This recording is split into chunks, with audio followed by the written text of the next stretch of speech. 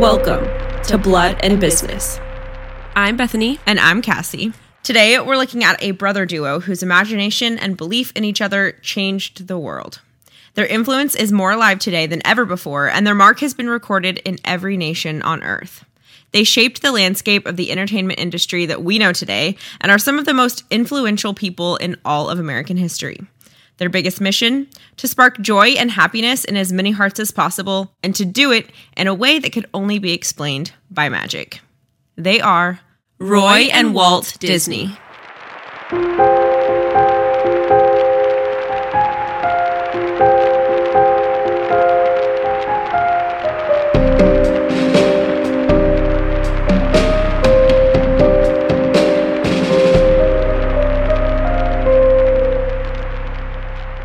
All right, so when they first are in LA, they're deciding to work together.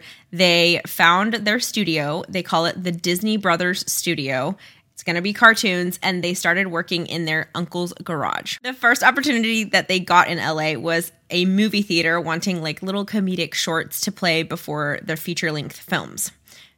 Side note, it didn't just come to them, though. Walt literally walked into the theater and pitched the idea to the owner. Just saying, things don't just happen. You have to take action. The owner did want to see a sample first, obviously. So Walt made a super simple black and white, solid background, like stick figure version of what he was thinking.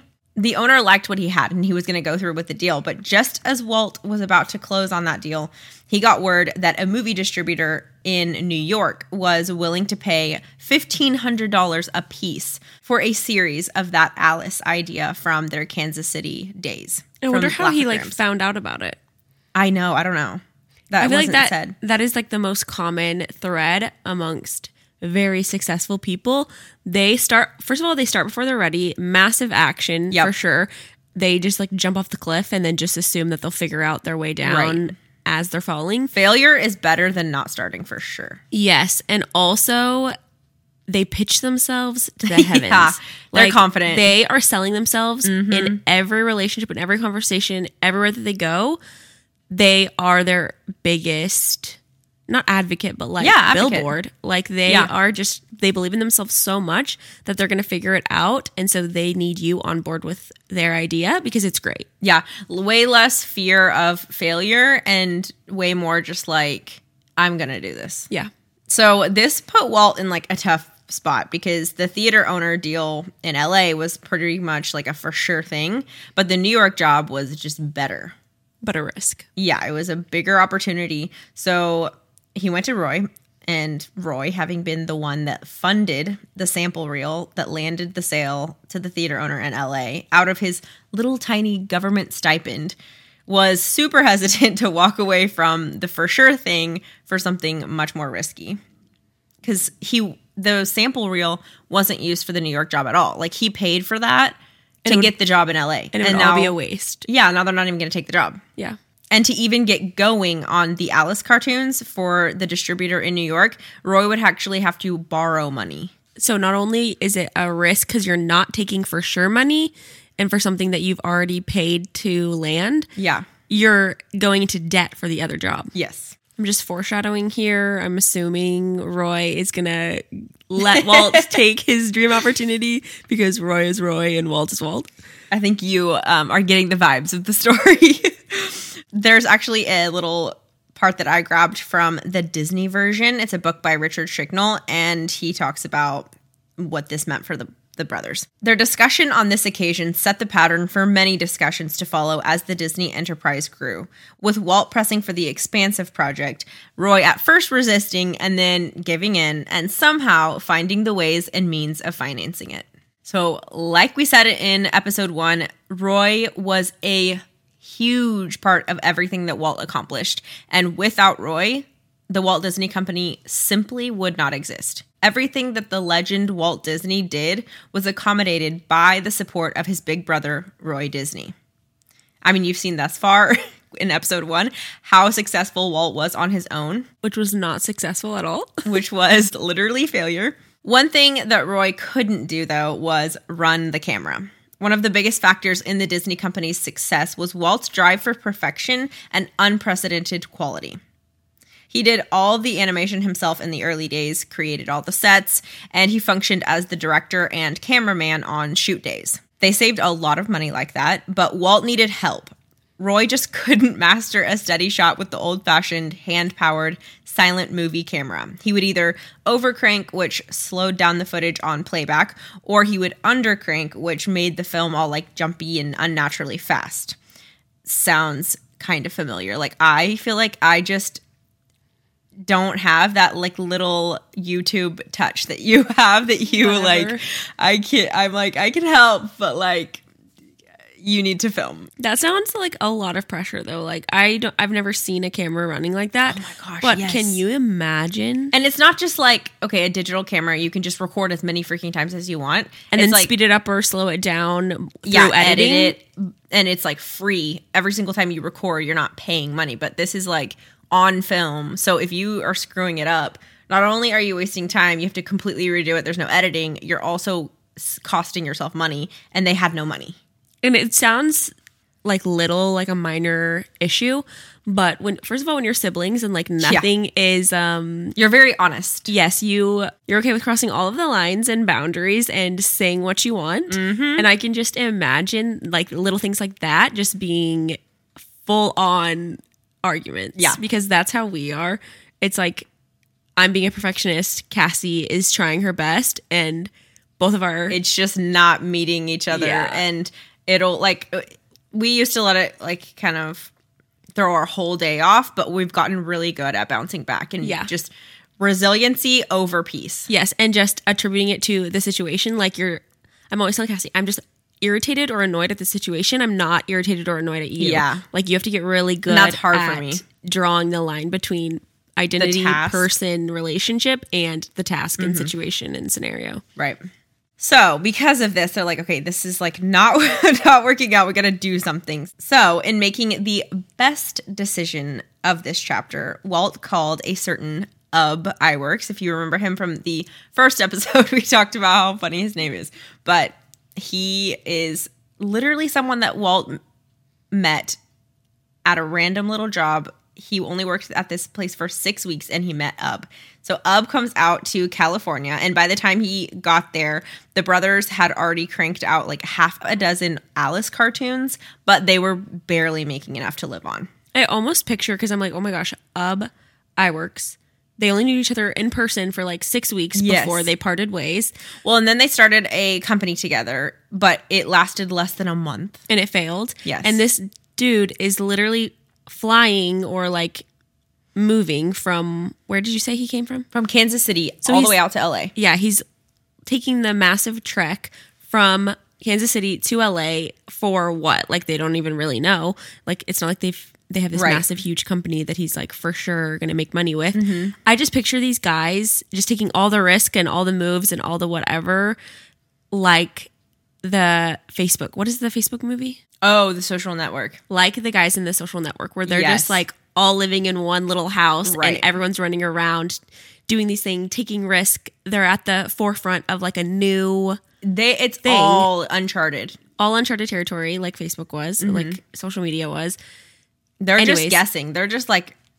But they're all like, their personalities and their goals are just... It's really cool. It must have been like... for as hard and discouraging as it may have gotten, it was probably also like exhilarating and really fun. So in California, the brothers were putting the small bit of profit that they made each month back into the business, and then they would just borrow more money as they had to. They reached out to a couple of people that the Disney family had known in Kansas City. One of them was a girl named Edna Francis, and you need to remember her name for later. Walt had actually gotten a few free meals from her back in the day at Laugh-O-Grams when everything was like just straight up failing, and he was like, okay, I need to eat food. She helped him out, so he knew that she had a soft heart. So Walt did this little bit of fundraising on his own. He actually sent a letter to Edna without Roy knowing, and then had to convince Roy to even use the money when they got it. But the brothers lived as frugally as they possibly could in LA. They shared a tiny apartment. Roy did the cooking. Like you said, it was very like beans and rice were a staple in their diet. And when they needed to eat out, they would buy one cafeteria tray and then they would just split it between the two of them. I read that Roy even supplemented their income by selling vacuums door to door in LA for a while. So he like fully was banking on his brother. Like he believed in this because that is a hard job, but also a humiliating job. Yeah, like not something that you would just freely choose to do out of your own desire. And he could have been successful in doing anything else. He was already in the Navy. Yeah, a banker. Like had other... And now he is door to door selling vacuums because he just literally wants this for his little brother. And like sacrificing his prime, like his 20s. Yeah. Where he could have been figuring out either his own dreams or like settling down. Right. So the problem was, though, that the Alice series that they were creating for the producer in New York was not performing well in the theaters at all. Charles Mintz, he was the guy in New York that was distributing those movies for them, showed up and he like wanted to be released from the contract. He was like, this is not working. I want out. And they almost agreed. They almost let him out, but they had already started on the 7th Alice cartoon and they needed to at least break even from what they had already invested in the project. So they declined to let him out of the agreement. At this point, Ub Iwerks was out there in California working with them, and his animation skill and then also the Disney Brothers trial and error from the past 6 months combined created their first commercial success with the 7th Alice short. Literally just in time. And Mintz kept the Alice contract after that, and he even renewed it twice with slight pay raises each time. Wow, that's huge. Also, how discouraging. Your first 6 are failure, but your 7th one works. Like 6 is a lot. That's a lot. That's a lot of failure to put your hopes on. Well, what if the 7th one does well? Like, what? No. Yeah. 6 failures tells you something's not working. You gotta do something.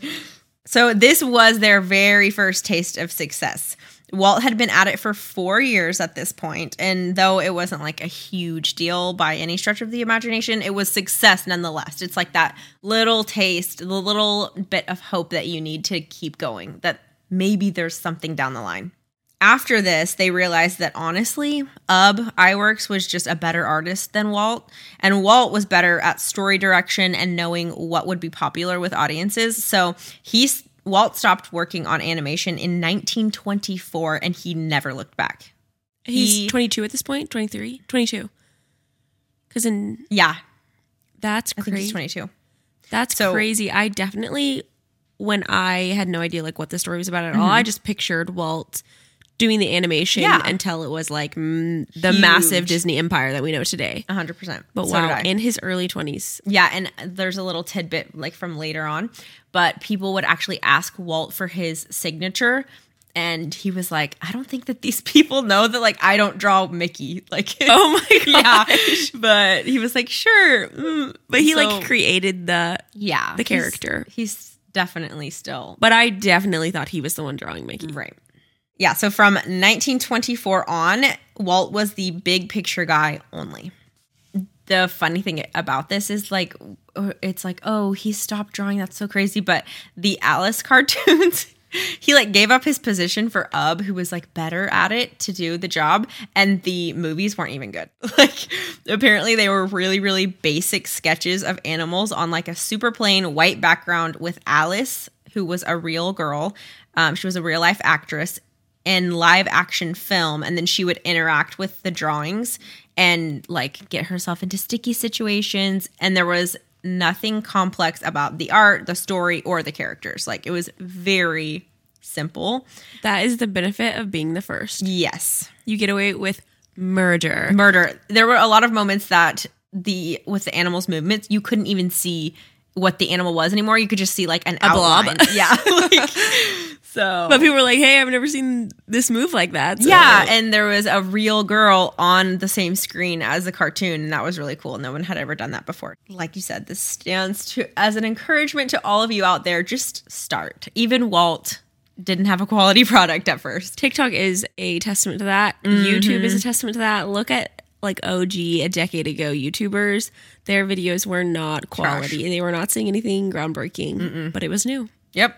One really smart thing that Walt did to survive was always taking the newest technologies, like you said, being first to everything that he could and just running with them while all of his competitors were trying to figure out, like, what are the pros and cons? Like, what potentially could happen with this? He was like embracing it and running with it before anyone else had even decided to like make anything of it. Another huge correlation with very successful people, while everyone else is trying to decide and mull over what to invest in or what business to start. Is it worth it? Is it too much of a risk? Like the pros and cons. I think it takes like an average person, like, I don't know, 6 months or something to decide. I saw the stats the other day to decide on like a big investment. Wow. And it, for like very successful, like multimillionaires, billionaires, it takes them like 4 to 6 weeks to decide on something. Wow. These numbers could totally be off, but if you're watching on YouTube, I'll put them in the little on the screen so you can have accurate information. The gist is they make decisions way faster than the average person, and that helps a ton with being successful. So it's just like by the time an average person is able to invest in one thing, right, the very successful mindset person is invested in like they've already started 4 things. They're already wow. Well, they already have their hand in like 4 times as many things as you because it takes them no time to decide. Mm-hmm. They'd rather like lose a little bit of money on a failure than like miss out on all of the opportunities, and because they've never started. Yeah, it goes back to abundance mindset and like how Tony Robbins talks about there will always be another opportunity. Yeah, failure, and for them, failure is not the worst thing. Right. So I'm fine with failing. Everyone else is like, I'm doing everything possible in my power to not fail, to prevent that. And the successful people are like, what's another failure on my back? Like, if I fail enough times, I'm going to be successful again. Yeah, exactly. So like in this one, like with Walt, even though they didn't have the process down and the quality wasn't quite there, they were one of the very first to put a live action actress on an animated background and have them interact with each other. They ended up actually doing the opposite of that in one of your favorite movies. Do you remember? Oh, Mary Poppins. I was like, the opposite of what? Oh, yeah, the inverse. The like live action movie with cartoon animated characters on the live action movie interacting. Yeah. That is after they nailed down a quality product. Yes. The penguins, that is iconic. So Walt had a plan when he got to LA that he was not going to get married until he was at least 25 and also had $10,000 saved up personally. That did not happen. When Walt started hiring more help for the studio, he asked one of his staff if she knew anyone that would be a good addition and who didn't require a large salary. She said that she knew of a girl named Lillian who lived near enough to the studio that she could walk so she wouldn't have to pay a car fare to get to work. And she lived with her sister and brother-in-law, so her rent probably wasn't too crazy either. Wow, that sounds so familiar. You're reading straight out of my journal. She had just graduated business school and had moved to LA from Idaho, so she would obviously be looking for like an entry-level position anyway. So this was perfect because Walt only had $15 a week to pay her. And the legend is that the girl who got Lillian the job told her that she would only hook her up with the position if she promised not to marry the boss because she had her own eye on him. Ugh. Walt and Lillian took the train back to her hometown and got married at her brother's home. There is speculation that this relationship is actually the inspiration for all of the like poverty-stricken, love-struck, but slightly like funny newlyweds in all the Disney films. The rumor is that the deciding factor for Walt in marrying Lillian was that, one, he was behind on paying everybody's salaries so he could get out of paying hers if he married her. And also that his brother Roy had asked Edna, you remember the one in Kansas City who Walt sent the letter to asking for money earlier? That Edna. Roy had sent a letter to her and asked her to come out from Kansas City to California and marry him. So Walt knew that he would need a new place to stay once she got there and once they got married. So Roy had started dating Edna Francis like way back in 1911. Wait a second. Roy is marrying the lady who... Yes. who like gave Walt food to eat when Laugh-O-Grams was failing. Stop it. And sent money to them whenever they were like eating beans and rice, starving in California. Yeah, she like helped them. So she's like kind of just like part of the Disney story too, because she was a support to them in the early days when they had nothing. Yeah, wow. And then obviously she's Roy's wife, so she was a part of it the whole time. So they were just sending letters back and forth? Like, yeah, I guess it was like just a long distance. Since 1911, they had been dating. And she actually has a little story about when Roy and Walt still lived back in Kansas City. She said, Roy and I were just going together. We stopped at a drugstore to get soda, and Walt came to see Roy because he wanted a quarter or a $50 for paper to draw on. Even then, Roy provided the money for Walt's artistic ambitions. So cute. Wow. So she's like threaded all through the story. Wow. She was there like front row. So Walt's decision in marrying Lillian is literally business transactions. Are you kidding me? He didn't. Did he even love her? Like, yes, he absolutely loved her. He just was going to wait until he had that like $10,000 saved up, and he was 25 years old. But because of their financial struggles and because he would have to find an apartment on his own anyway, which also would be a financial struggle, and he's like, I am going to marry this girl. I love her. He was like, okay, let's just get married now. Screw my plan.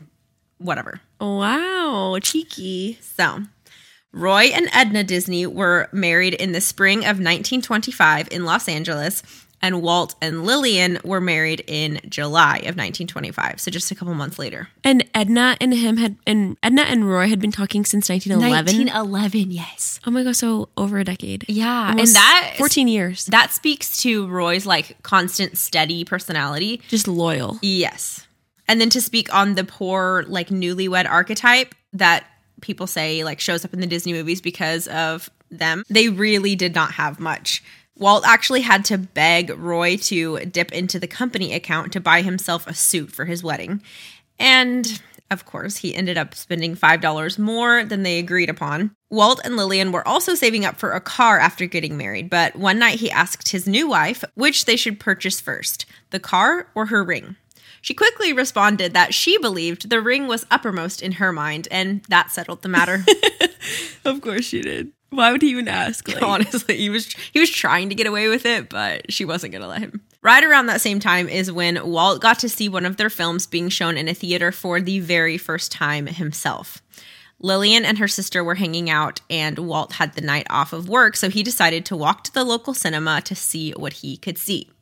A cartoon short by a competitor was being advertised outside, so he went in. He wanted to see, what are they doing over there? And as he sat in the dark theater waiting for the movie to come on, it started playing his film. So he was so shocked that he ran out and went straight into the manager's office. And the manager misunderstood him, and he thought that Walt was freaking out because he wasn't playing the right movie. So he started apologizing for not showing the advertised movie. And Walt was like, okay, never mind. You don't understand what I'm saying. Yeah. Goodbye. By 1927, Charles Mintz, remember, he's the guy who's in New York. He's the distributor of their movies.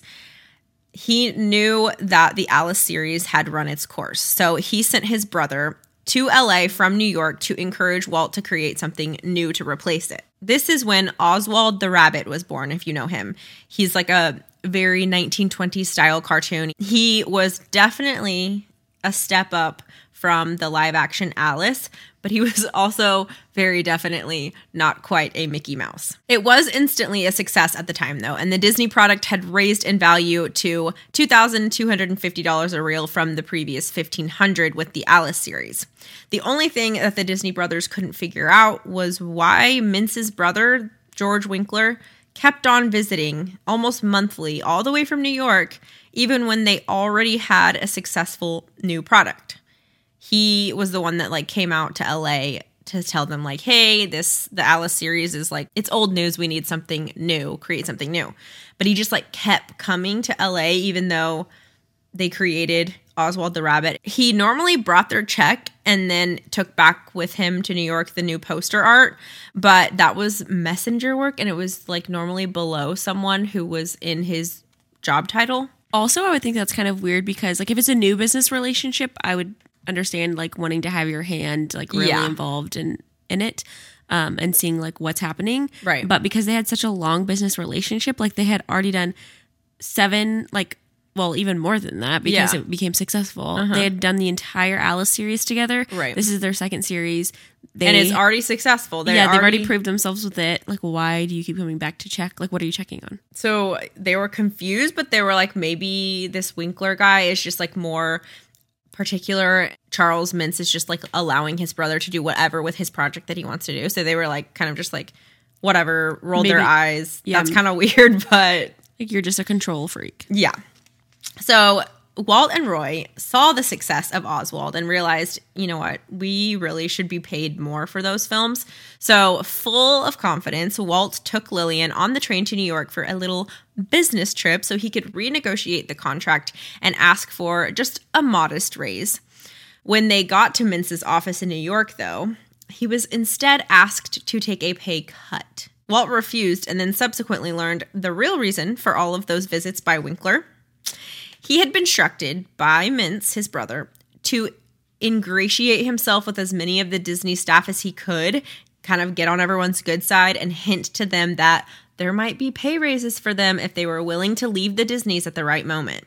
Mintz threatened that if Disney didn't sign a new contract for the lower price, that he would take a bunch of the Disney employees and that he would also take Oswald from him too. Oh my gosh, devastating. What a little shark. When they named Oswald, unfortunately, they copyrighted him under Mintz's firm name. Sounds dumb in hindsight, but apparently it was like common practice back in the day in both like the animation world and the newspaper industry. It was supposed to ensure that the characters would stay around even after the creator had passed away or quit. Walt fought back hard. He told them that if the artists that they had recruited were so willing to leave Disney, that they would be just as quick to desert Mintz as well, and that replacing them would be absolutely no problem for Roy and Walt. Later, though, Walt said that he actually had none of the confidence that he fronted to Mintz in that moment, and he was deeply hurt by his employees' willingness to leave him. Even in later years, when employees would leave for better reasons, Walt was always offended and felt personal disloyalty. He just knew what he was building, and he couldn't believe that someone like wouldn't be on board or there for the future. Absolutely. And jobs were different back then. Like now it's the norm to like jump around and like make the best career move that you can. But back then you would get a job in your like 20s and then you would work your way up within that company and retire from the same company that you had like worked for 40 years. So it really just cemented and fueled that distrust that Roy and Walt had already had for people in general, but especially people that they had to work with after Mintz pulled that crap. After that event, they were exceedingly careful to own all the rights to their creations, and actually this is like a hallmark of Disney Studios for the rest of their lives and even today. Like Disney owns everything. Disney owns everything. But honestly, that was probably like in hindsight a really good lesson to learn at that time when they were still extremely small and hadn't come up with Mickey and the gang and all of that. Because can you imagine he created Mickey and some other like distributor had the rights to Mickey? Yeah, that would be catastrophically worse. A painful but good time really lesson. Good lesson, yeah. So Walt sent a telegram to Roy from New York at the time and said, "Everything okay, coming home." And although he was like just trying to prevent Roy from worrying for the few days before he got back and could like explain the whole story, he was actually predicting what would really happen. They had learned a lesson, like you said, but everything was going to be very much okay for the Disney company because something is right on the horizon. So here's a quote from Walt. "But was I downhearted? Not a bit. I was happy at heart. For out of the trouble and confusion stood a mocking, merry little figure, vague and indefinite at first, but it grew and grew and grew and finally arrived. A mouse. A romping, rollicking little mouse. Walt Disney." Absolute legend. Can you imagine interpreting like your emotions through a figure in your head? Yeah, that's crazy. Like that's what kids do, like through play therapy and stuff. But as an adult, like he definitely has like a different type of brain. There are tons of different versions of the story of how Mickey Mouse was created, but the one thing that they all agree on is that the idea came to Walt on the train back from that terrible betrayal of a meeting in New York. The idea completely engulfed me. By the time my train had reached the Middle West, I had dressed my dream mouse in a pair of red velvet pants with 2 huge pearl buttons, had composed the first scenario, and all was set. Walt Disney. I didn't even know that Mickey's wearing like red velvet pants with the pearl buttons. I had no idea that was like, it just looked like red and white, you know? Oh, it just looks like you weren't seeing normal red shorts and white buttons. Mm-hmm. But apparently Mickey is fancy. And if you know anything about the Disney origin story, you probably do know that before Mickey Mouse was Mickey, he was named Mortimer Mouse. Mm-hmm. I remember that from the museum as well. I think he has a really good memory of this museum. Walt had a special place in his heart for mice after his Kansas City Laugh-O-Gram days. Legend has it that he heard mice like rustling around in his trash can at that office and proceeded to dig them out and created a little pen for them to live in as his pets in that office. And I'm sure he was used to them growing up on the farm, but it's kind of ironic that a symbol of the impoverished days of his life when he had absolutely nothing. He had no success. He was literally scraping pennies trying to eat. And mice are also a token of like a low economic status in general. That is what catapulted him to royalty. One major caveat of using a mouse for Walt, though, was that he had to be a clean mouse. Walt was crazy for cleanliness and organization, and that massively influenced his characters and later his parks as well.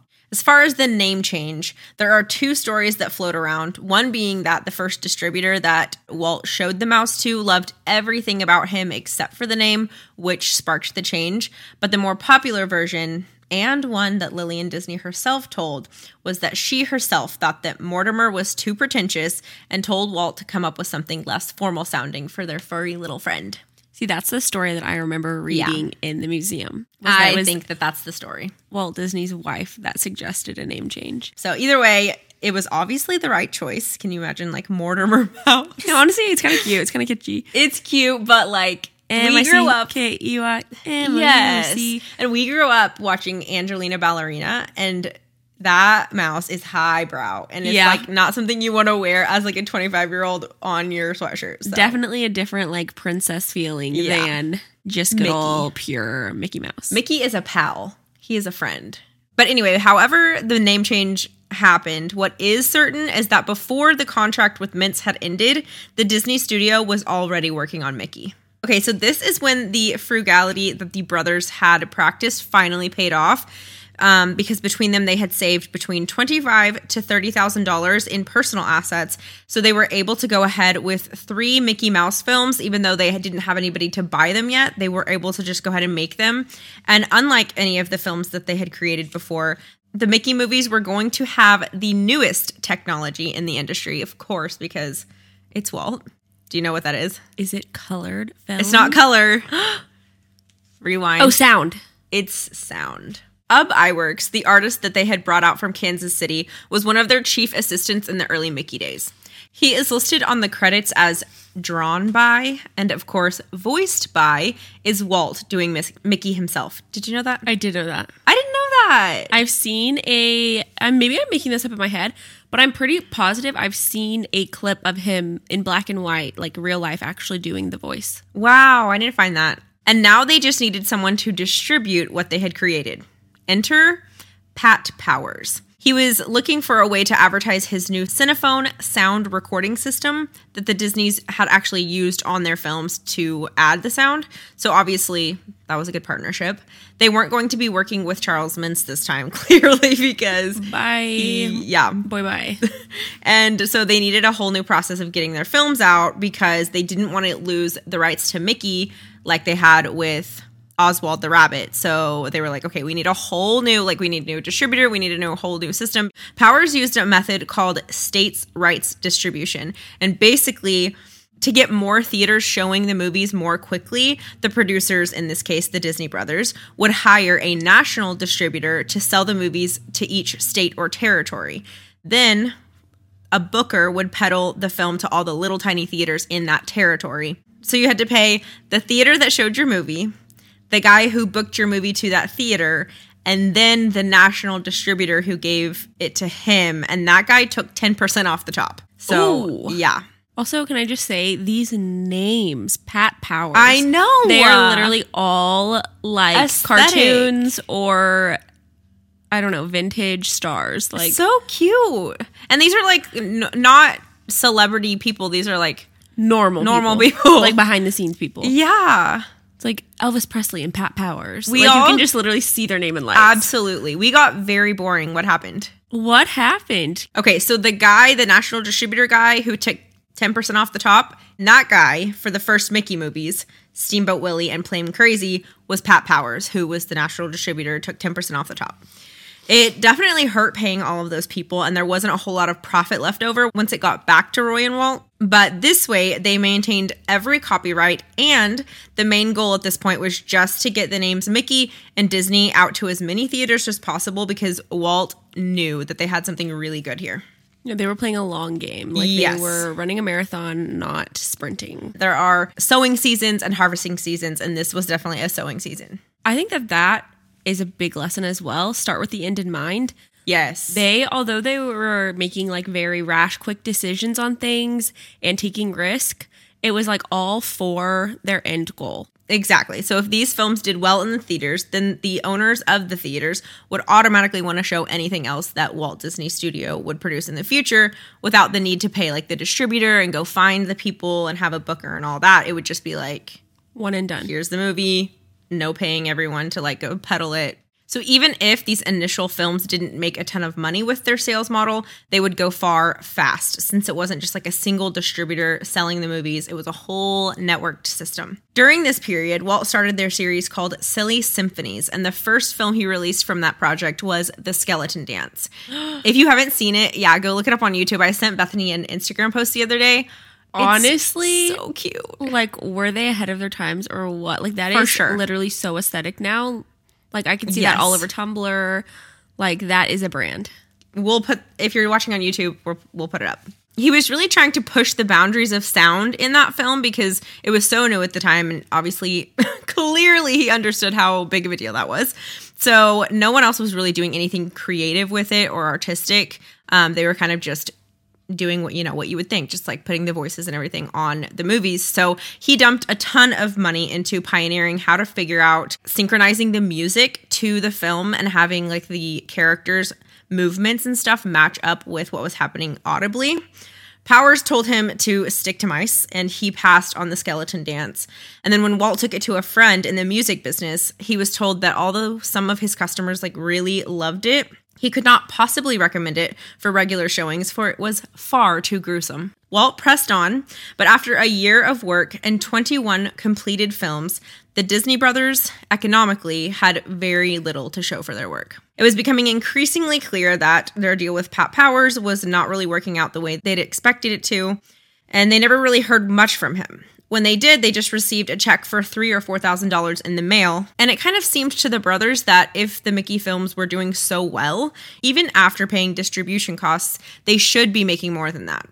And then they started to hear a little rumor lurking around the office that Pat Powers was about to try to hire Ub Iwerks, their main artist, out from under them and start his own studio. Powers had heard that Iwerks was the real talent behind the whole thing and was convinced that he could be in the same position as Roy and Walt if he could just coax Iwerks to work with him instead.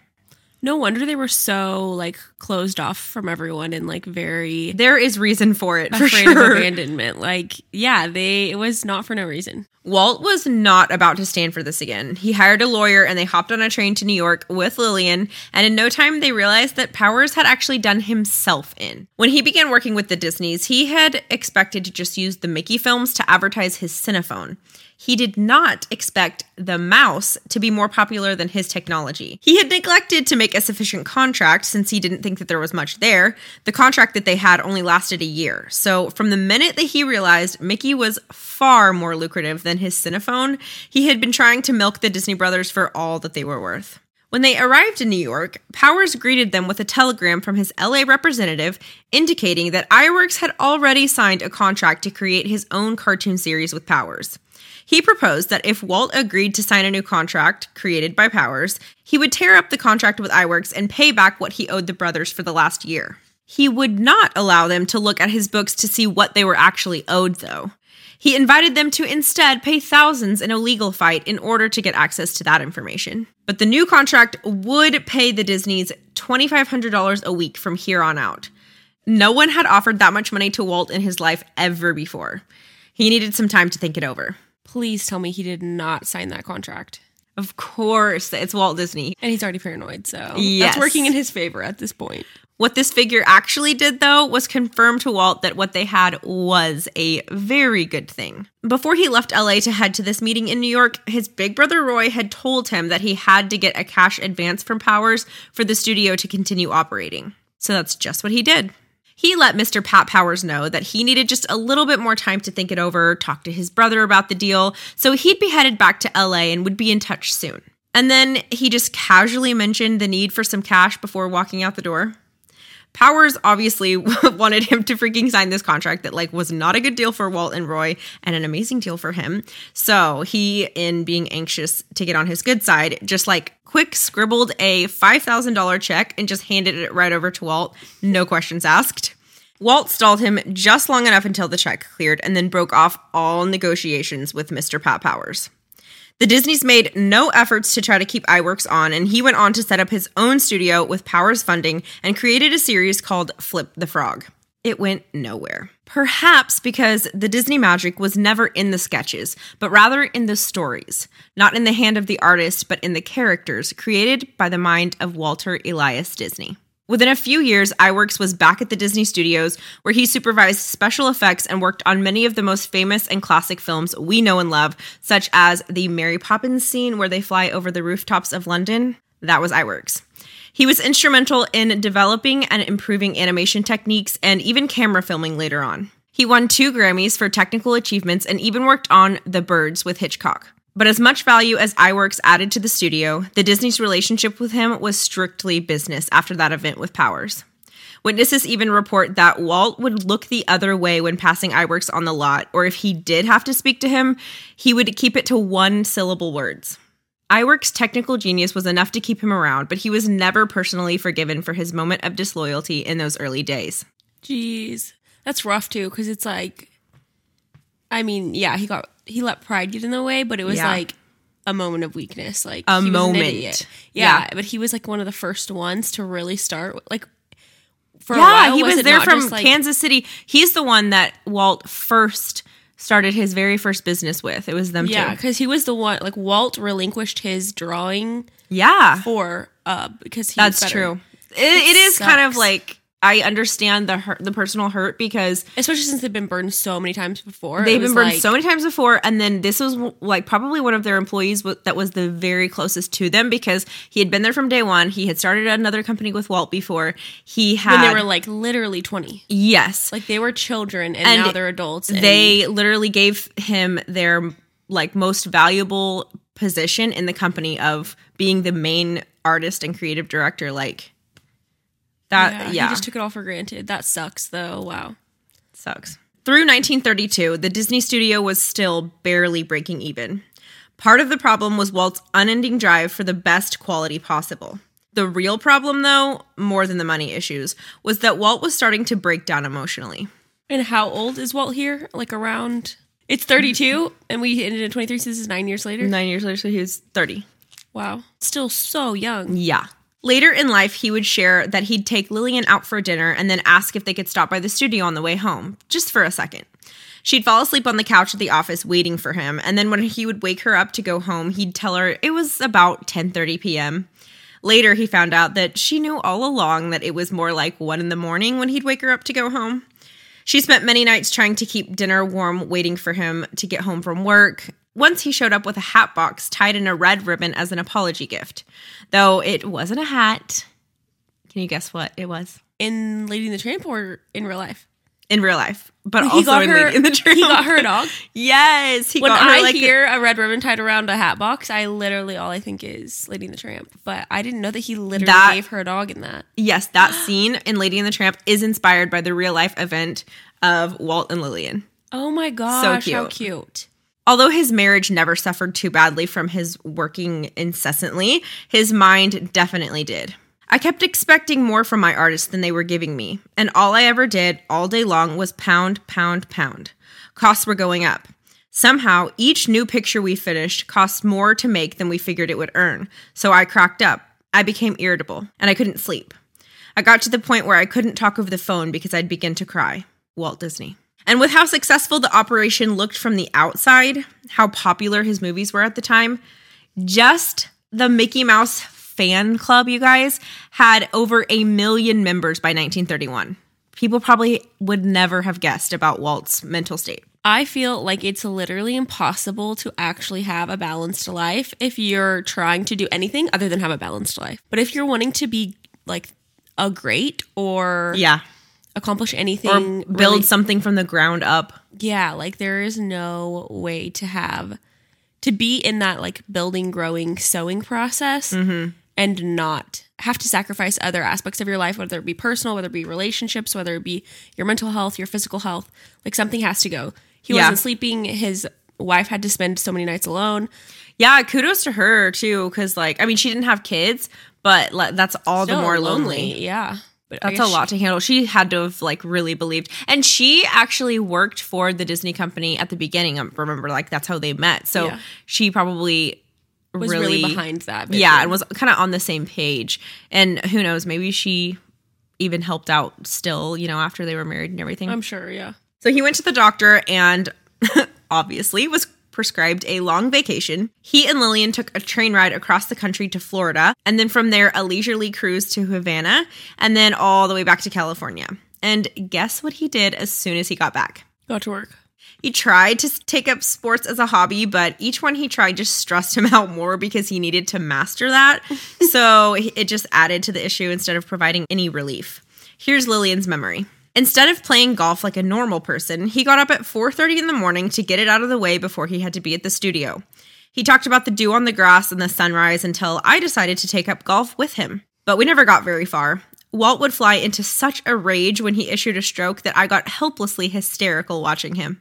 They quickly decided on a non-competitive horseback ride at sunset instead. So he had a bit of an addictive personality. He would sneak around the offices like a ghost at night and on the weekends, taking peeks at storyboards his employees weren't ready to share with him yet, and leaving notes for maintenance about a burned out light bulb or an overflowing trash can, and actually did the same years later at Disneyland. He had a specific blue notepad and would walk through the park at night, leaving notes for the staff to find in the morning. He was so in it, like his dream, his vision. He cared so much. Like, he didn't just want to be the boss. He didn't want to like be the owner. Yeah, he didn't want to be rich. He didn't want to have his name be known. It was literally his dream to have every ounce of it come to life. Yeah. He didn't like to share any management duties or decisions, but they were having big issues figuring out Mickey's personality. According to several industry experts, something just wasn't quite right with Mickey. It was a personal blow to Walt, not just because he was his greatest creation, but because Mickey was basically just a caricature of himself.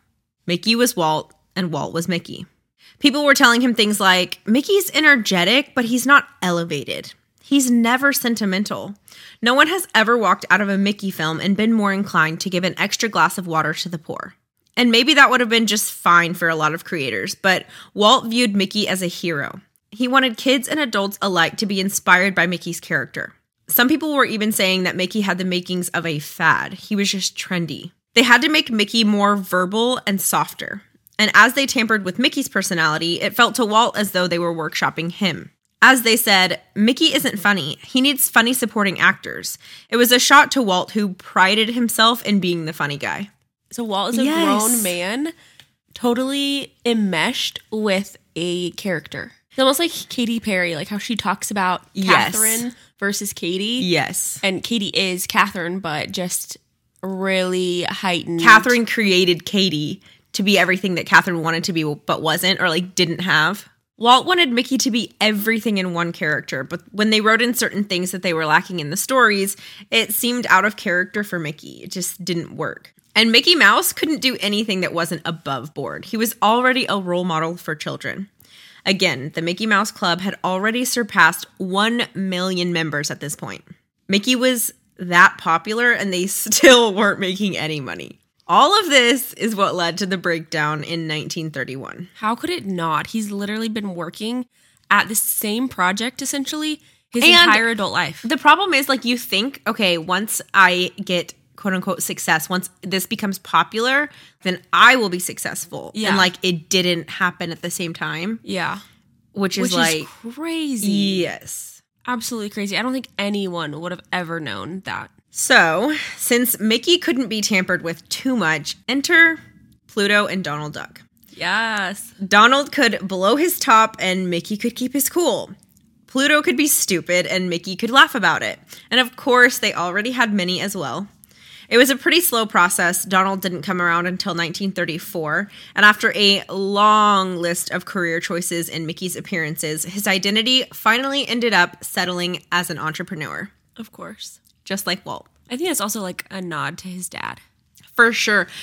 That makes me want to cry. And also, you know that statue in Disneyland and Disney World where it's like Walt standing there and holding Mickey's hand? Like, literally, Walt was Mickey and Mickey was Walt. Like, that is basically that idea in a statue. And it's so cute. I know. It really is, like, so pure. I don't know how you can be that genuine of a person and care that much. Yeah. Like, to where you're getting the point across by building an empire. Like, how did he not? He just had to be so married to his vision and his dream, and maybe Roy helped him a ton. Like, stick to that original, like, where he came from. But I don't understand, like, as a human, like, how do you not forsake some things like morals and stuff in the process? Yeah, I don't know. Like, he stayed so, like... And maybe, like, some of that type of stuff about Walt was what made him such a terrible business person. Yeah, true. Maybe, yeah. And, like, so since Roy was able to take that, it ended up working even better than it would have if Walt was, like, a good business person and the creative side. Maybe that's true because he wasn't so money hungry and he didn't care about his name just absolutely being... Yeah. And, like, he definitely did want to be somebody. He wanted to be successful, but it wasn't at the cost of his, like, greater vision. Yeah. Once Walt's nerves were a bit more calm, his obsessions and need for order transformed the studio, and in the name of organization, they abandoned tradition. Typically in the film industry, especially in cartoons, they would kind of write the story as they made the movie. Walt was done with the chaotic energy, so he took the animators that had shown the most talent with creating plot lines and founded a dedicated storyboard department. Honestly, that's crazy. Sounds like such common sense, and I can't believe that it was ever not like that. That's what I'm saying. How in the world did you create the story as you're literally, like, drawing the characters? That sounds like the whole, like, if you fail to plan, you plan to fail. Like, it sounds like a surefire way to have a less quality product. Like, how do you even know, like, what to dress them in and how to make them, I don't know, look? Because you need to know, like, where the story's going. Yeah. I have no idea. Like, how would Rapunzel... Like, why would she need that long of hair if the point of the story isn't that, like, she uses it to get out of the castle, you know? Literally. So finally, they separated the picture people from the word people. And even more impressive was their switch from black and white to Technicolor in late 1931. I think I can guess what project that happened with. Wait, what? Their first color? I will be shocked if you know this. Really? Yeah. Their first color movie? Yeah, I don't think you know it. Okay, never mind. Wait, maybe what I'm thinking of is, was their first movie not Snow White? No. Well, it was.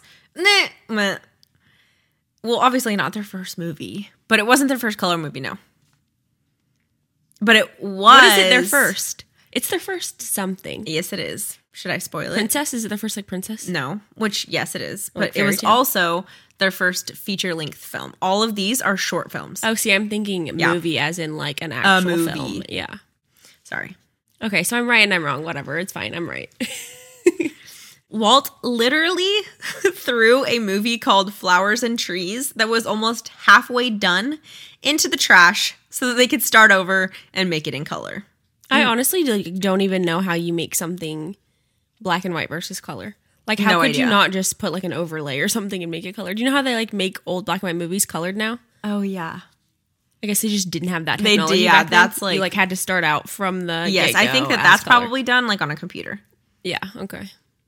This is all, like, film. So can you guess how Roy felt about Walt literally throwing half of a perfectly good movie in the trash? Pissed.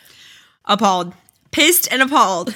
But not just that his brother had destroyed quality, releasable content. He was appalled at the entire notion of them even going into color film in the first place. It added $10,000 to the production of each short film in 1932. And I looked up how much that would be in 2021, and it's only over $200,000 today, and that's just to make it in color. That's not to make the whole movie. And they're like basically not even making money at this point. Literally. So Roy is like, you're joking, right? But also, Roy, come on. Do you not know your brother? Also, have you not seen what being first to everything has done for you? Poor Roy was tasked with pointing out the risks and being the voice of practicality each time his brother embraced the new technology. Roy was so upset by this event that he went around the studio trying to recruit allies to help him talk Walt out of his insanity. This wasn't the first or the last fight that they would have over finances, obviously, but good news.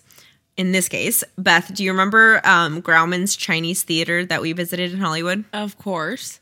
So iconic, so beautiful. Well, Mr. Grauman himself saw Walt's 1-minute sample of the film in color and purchased it to play in one of his upcoming premieres. That's the theater with all the handprints in front of it, right? Yes. Flowers and Trees went on to do very well at the box office and even won Walt Disney Studios their very first Academy Award for Best Cartoon in 1931. I need to go watch this. Flowers and Trees. And it's just a short film. It's crazy that short films were like their first big thing. Yeah. He just won an Academy Award for it. But now even, I feel like Disney is known for their short films. They like, do. That play before, even the chess one. Yes. Iconic. And the little, like, the birds. Oh my gosh, the birds. The little dumpling thing. I was going to say the dumpling. I think it's called Bao. That one's like a newer one. So, but like literally it's 2021 and they're still making those short films. So people love them. Mm-hmm. Yeah, it's cool. 1931 was a big year for the Disneys. Mental breakdowns, 1 million fan club members, and a Grammy. Walt also won an award for Mickey that year. Okay, so he's winning awards now. Are things finally looking up? Finally. And that film, Flowers and Trees, also established the Disney studio as a leader in color, too. It wasn't really the story or the art of the film that made it so popular. It was really just the novelty of the brand new technology. See, Walt's always freaking right. Just that it was a movie in color. And can you imagine, like, going from only ever seeing like a flat still photo and then movies come out, blows your mind. That's crazy. And then literally just 30 years later, seeing one in color for the first time. I feel like it would make it so much more real and like, yeah, you would want to rewatch like every movie ever. Impressive, yeah. So Roy's job is about to get just a bit easier. From making nearly zero profit in 1932, by 1934, they were making $660,000 a year in profit. Not gross sales, profit. So in the last episode of the Walt and Roy, the Disney Brothers story, we're going to be talking about some controversial things. Half of the art department walking out the front door and trying to start a union. We're going to be talking about a couple of deaths, several deaths actually, and then just kind of like the sentimental age of just getting to the end of life. And then, of course, the creation of the happiest place on earth. So definitely click that play button. You want to hear the end of the story. And it should already be loaded in your Apple Podcasts or Spotify app or on YouTube. And please, please, please give us a rating in the Apple Podcast app, because since we are so new and we're a little baby podcast, it makes a huge difference in helping others find our podcast. Please and thank you. Bye. Bye.